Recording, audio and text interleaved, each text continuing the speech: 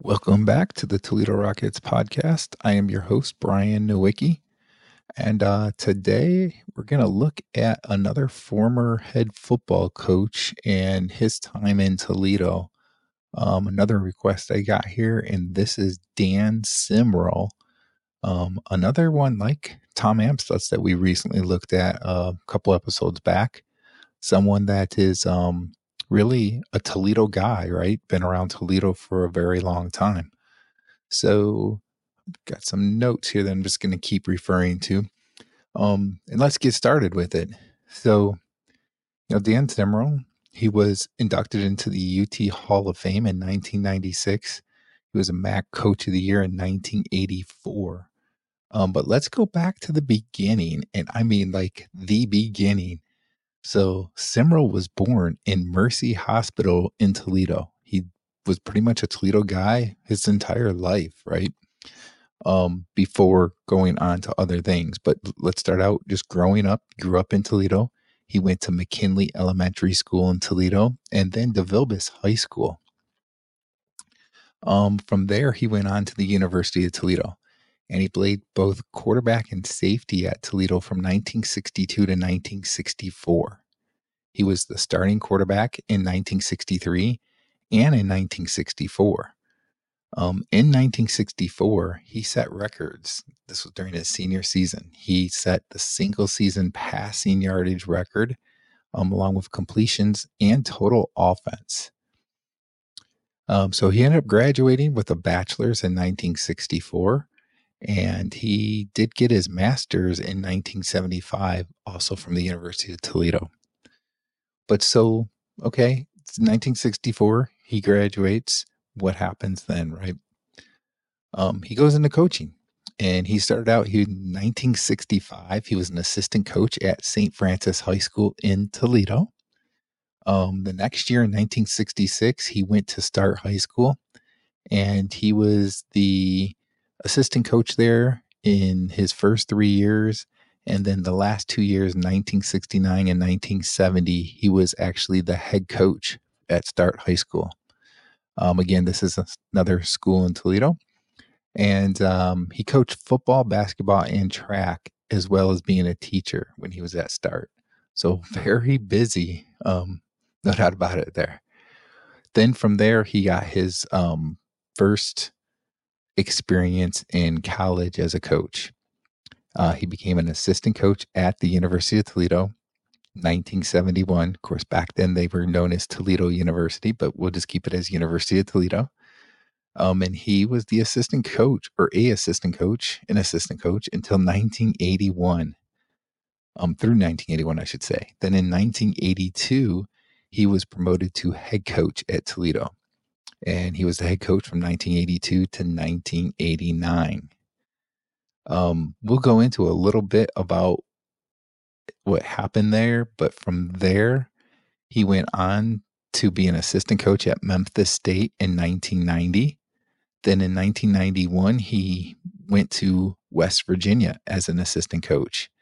And he was an assistant coach there for the Mountaineers through the 1999 season. From that point, he became a head coach again, going back to Ohio. And he was a head coach at Findlay. And that was in 2000. And he was there until 2006, or through the 2006 season, I should say. In 2007, he became an assistant coach at Trine University, and he was there through 2014. And then from 2015 to 2019, he was a quarterbacks coach at Olivet College. So let's go back to Toledo, right? He was the head coach from 1982 to 1989. 8 seasons, 50-37-2 overall record, 40-26-2 in the MAC. He appeared in, or his teams appeared in one bowl game. That was the 1984 California Bowl. It was a loss on the field, but later UNLV had to forfeit that game because of using ineligible players. He did win that MAC title in 1984, his one MAC title that he won. Okay, So, 50 wins, not bad, right? But let's go into what happened then in 1989. Um, he was let go at the end of the season in 1989, and there was a lot of controversy about this. UT had just beaten Central Michigan 29-6 at the end of the season, and he became the school's all-time winningest coach.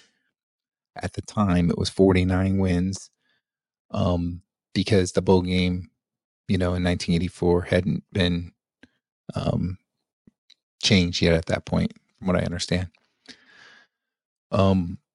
So he did become the winningest coach in, school history at that time in 1989. But 4 days after that win, he was fired by Toledo athletic director L. Bull, who came to Toledo just a couple years before then. Fans were stunned. They were furious. They were upset. They couldn't understand why he was being fired. He was a Toledo guy, grew up in Toledo, played in high school in Toledo, and then he played at the University of Toledo, coached in a couple of high schools in Toledo, and then was coach, a longtime assistant coach at Toledo, and then head coach for 8 years. And, why was he fired? I mean, he had 6 winning seasons in 8 years, but the last year the team went 6-5. They did win 4 of their last 5 games, so it was a bit of a rough start, and they came on near the end. They were actually 20 seconds away from beating Bowling Green and going 7-4, winning the MAC, and then playing in the California Bowl. That's how close they were to going 7-4. But that loss, losing in the last 20 seconds to Bowling Green, their main rival, that loss dropped them to 6-5 on the season.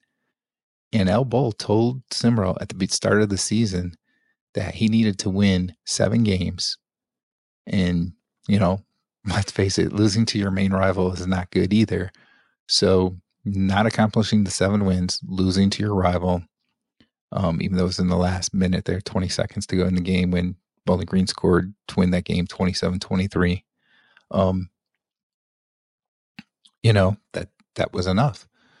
And, El Bull once said this after firing Simrell. He doesn't deserve to continue as coach because his coaching was not good enough. And I had the guts to make the right decision. Our football team has to break out of the mindset of accepting the average and strive for excellence. So, when you look at it, he's probably right. I mean, they were average or a little bit above average, right? Sure, he was the winningest coach in school history, but there were 37 losses in that 8-year period, just under 5 losses per season for an average, right, during his tenure.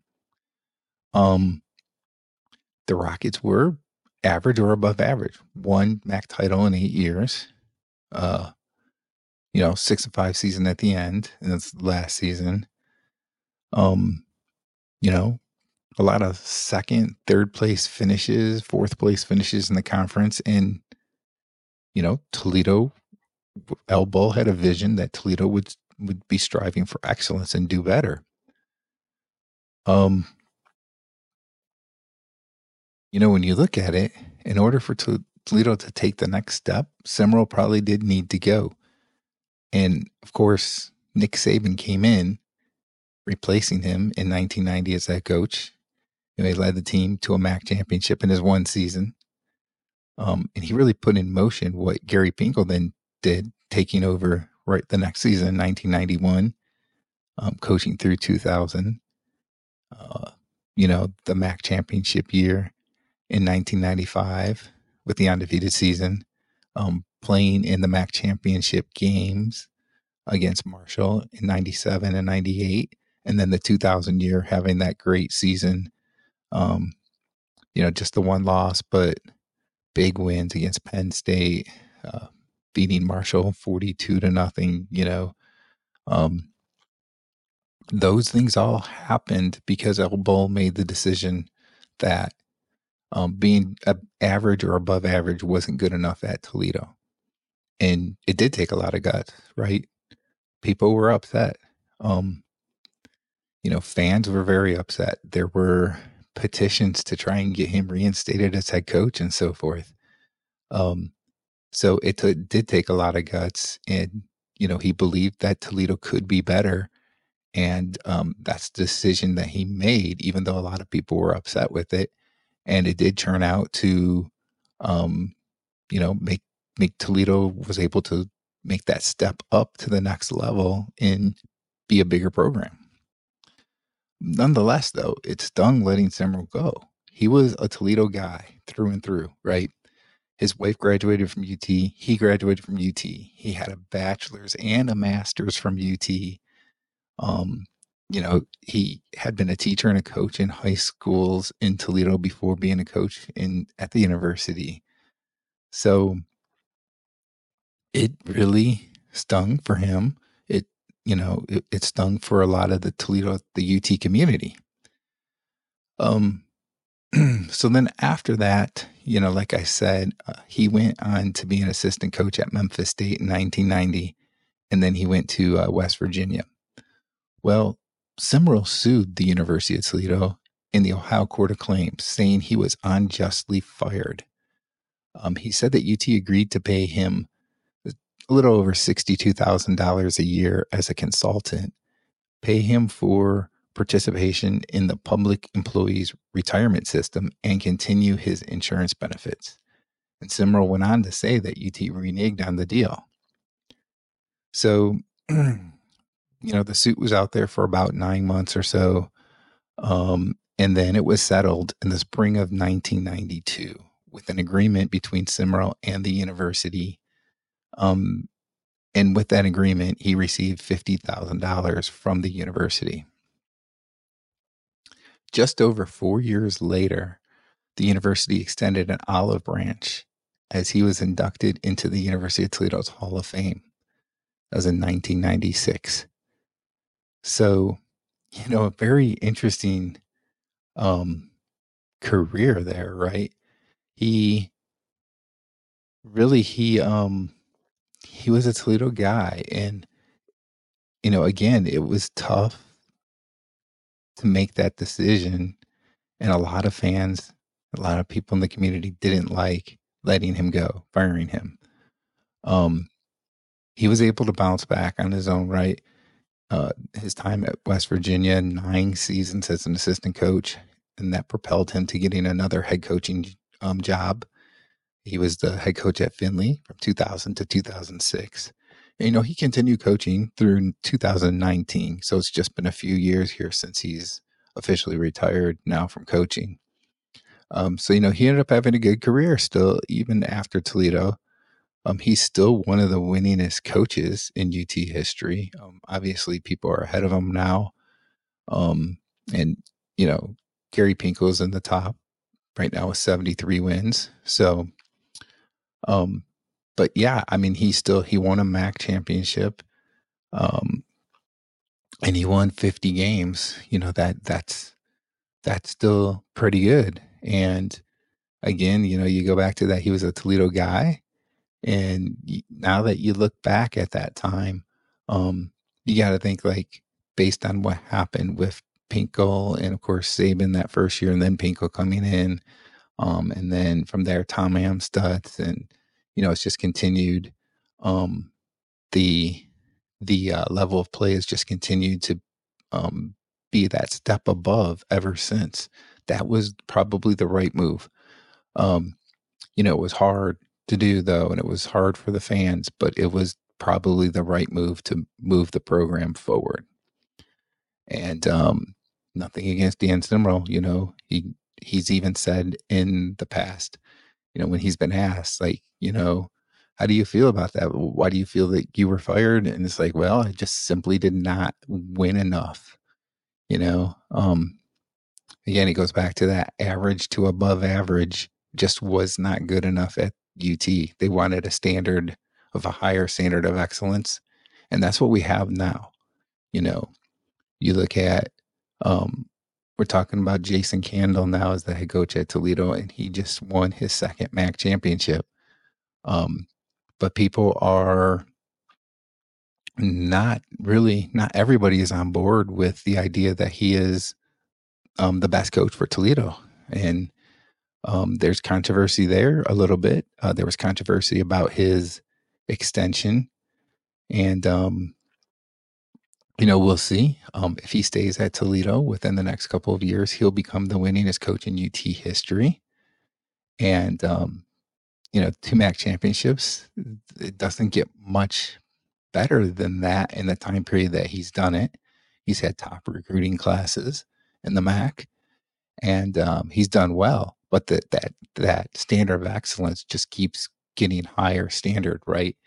And that's why there's a lot of talk within Candle as to whether or not he should continue to get extensions and so forth.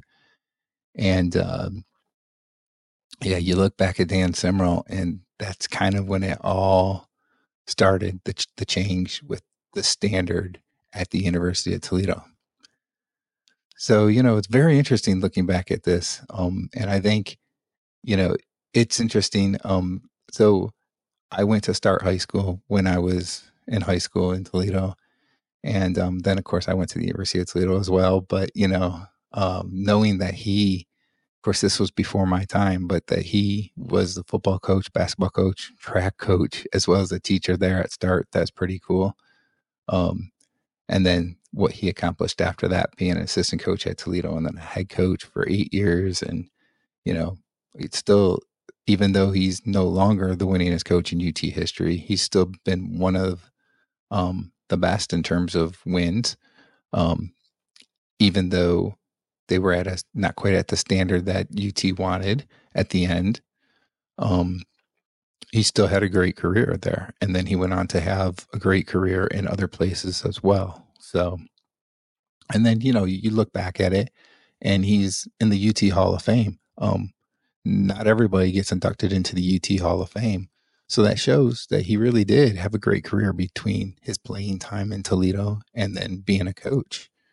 And those are the things that you can look back at and really, really say like, yeah, there was controversy and everything, but look at what he did accomplish. So, it's interesting. And that's pretty much the information that I have today on Dan Simrell. Let me know in the comments what you think about the whole situation. Do you remember when he was let go, and what were your thoughts if you did remember, if you were around that time?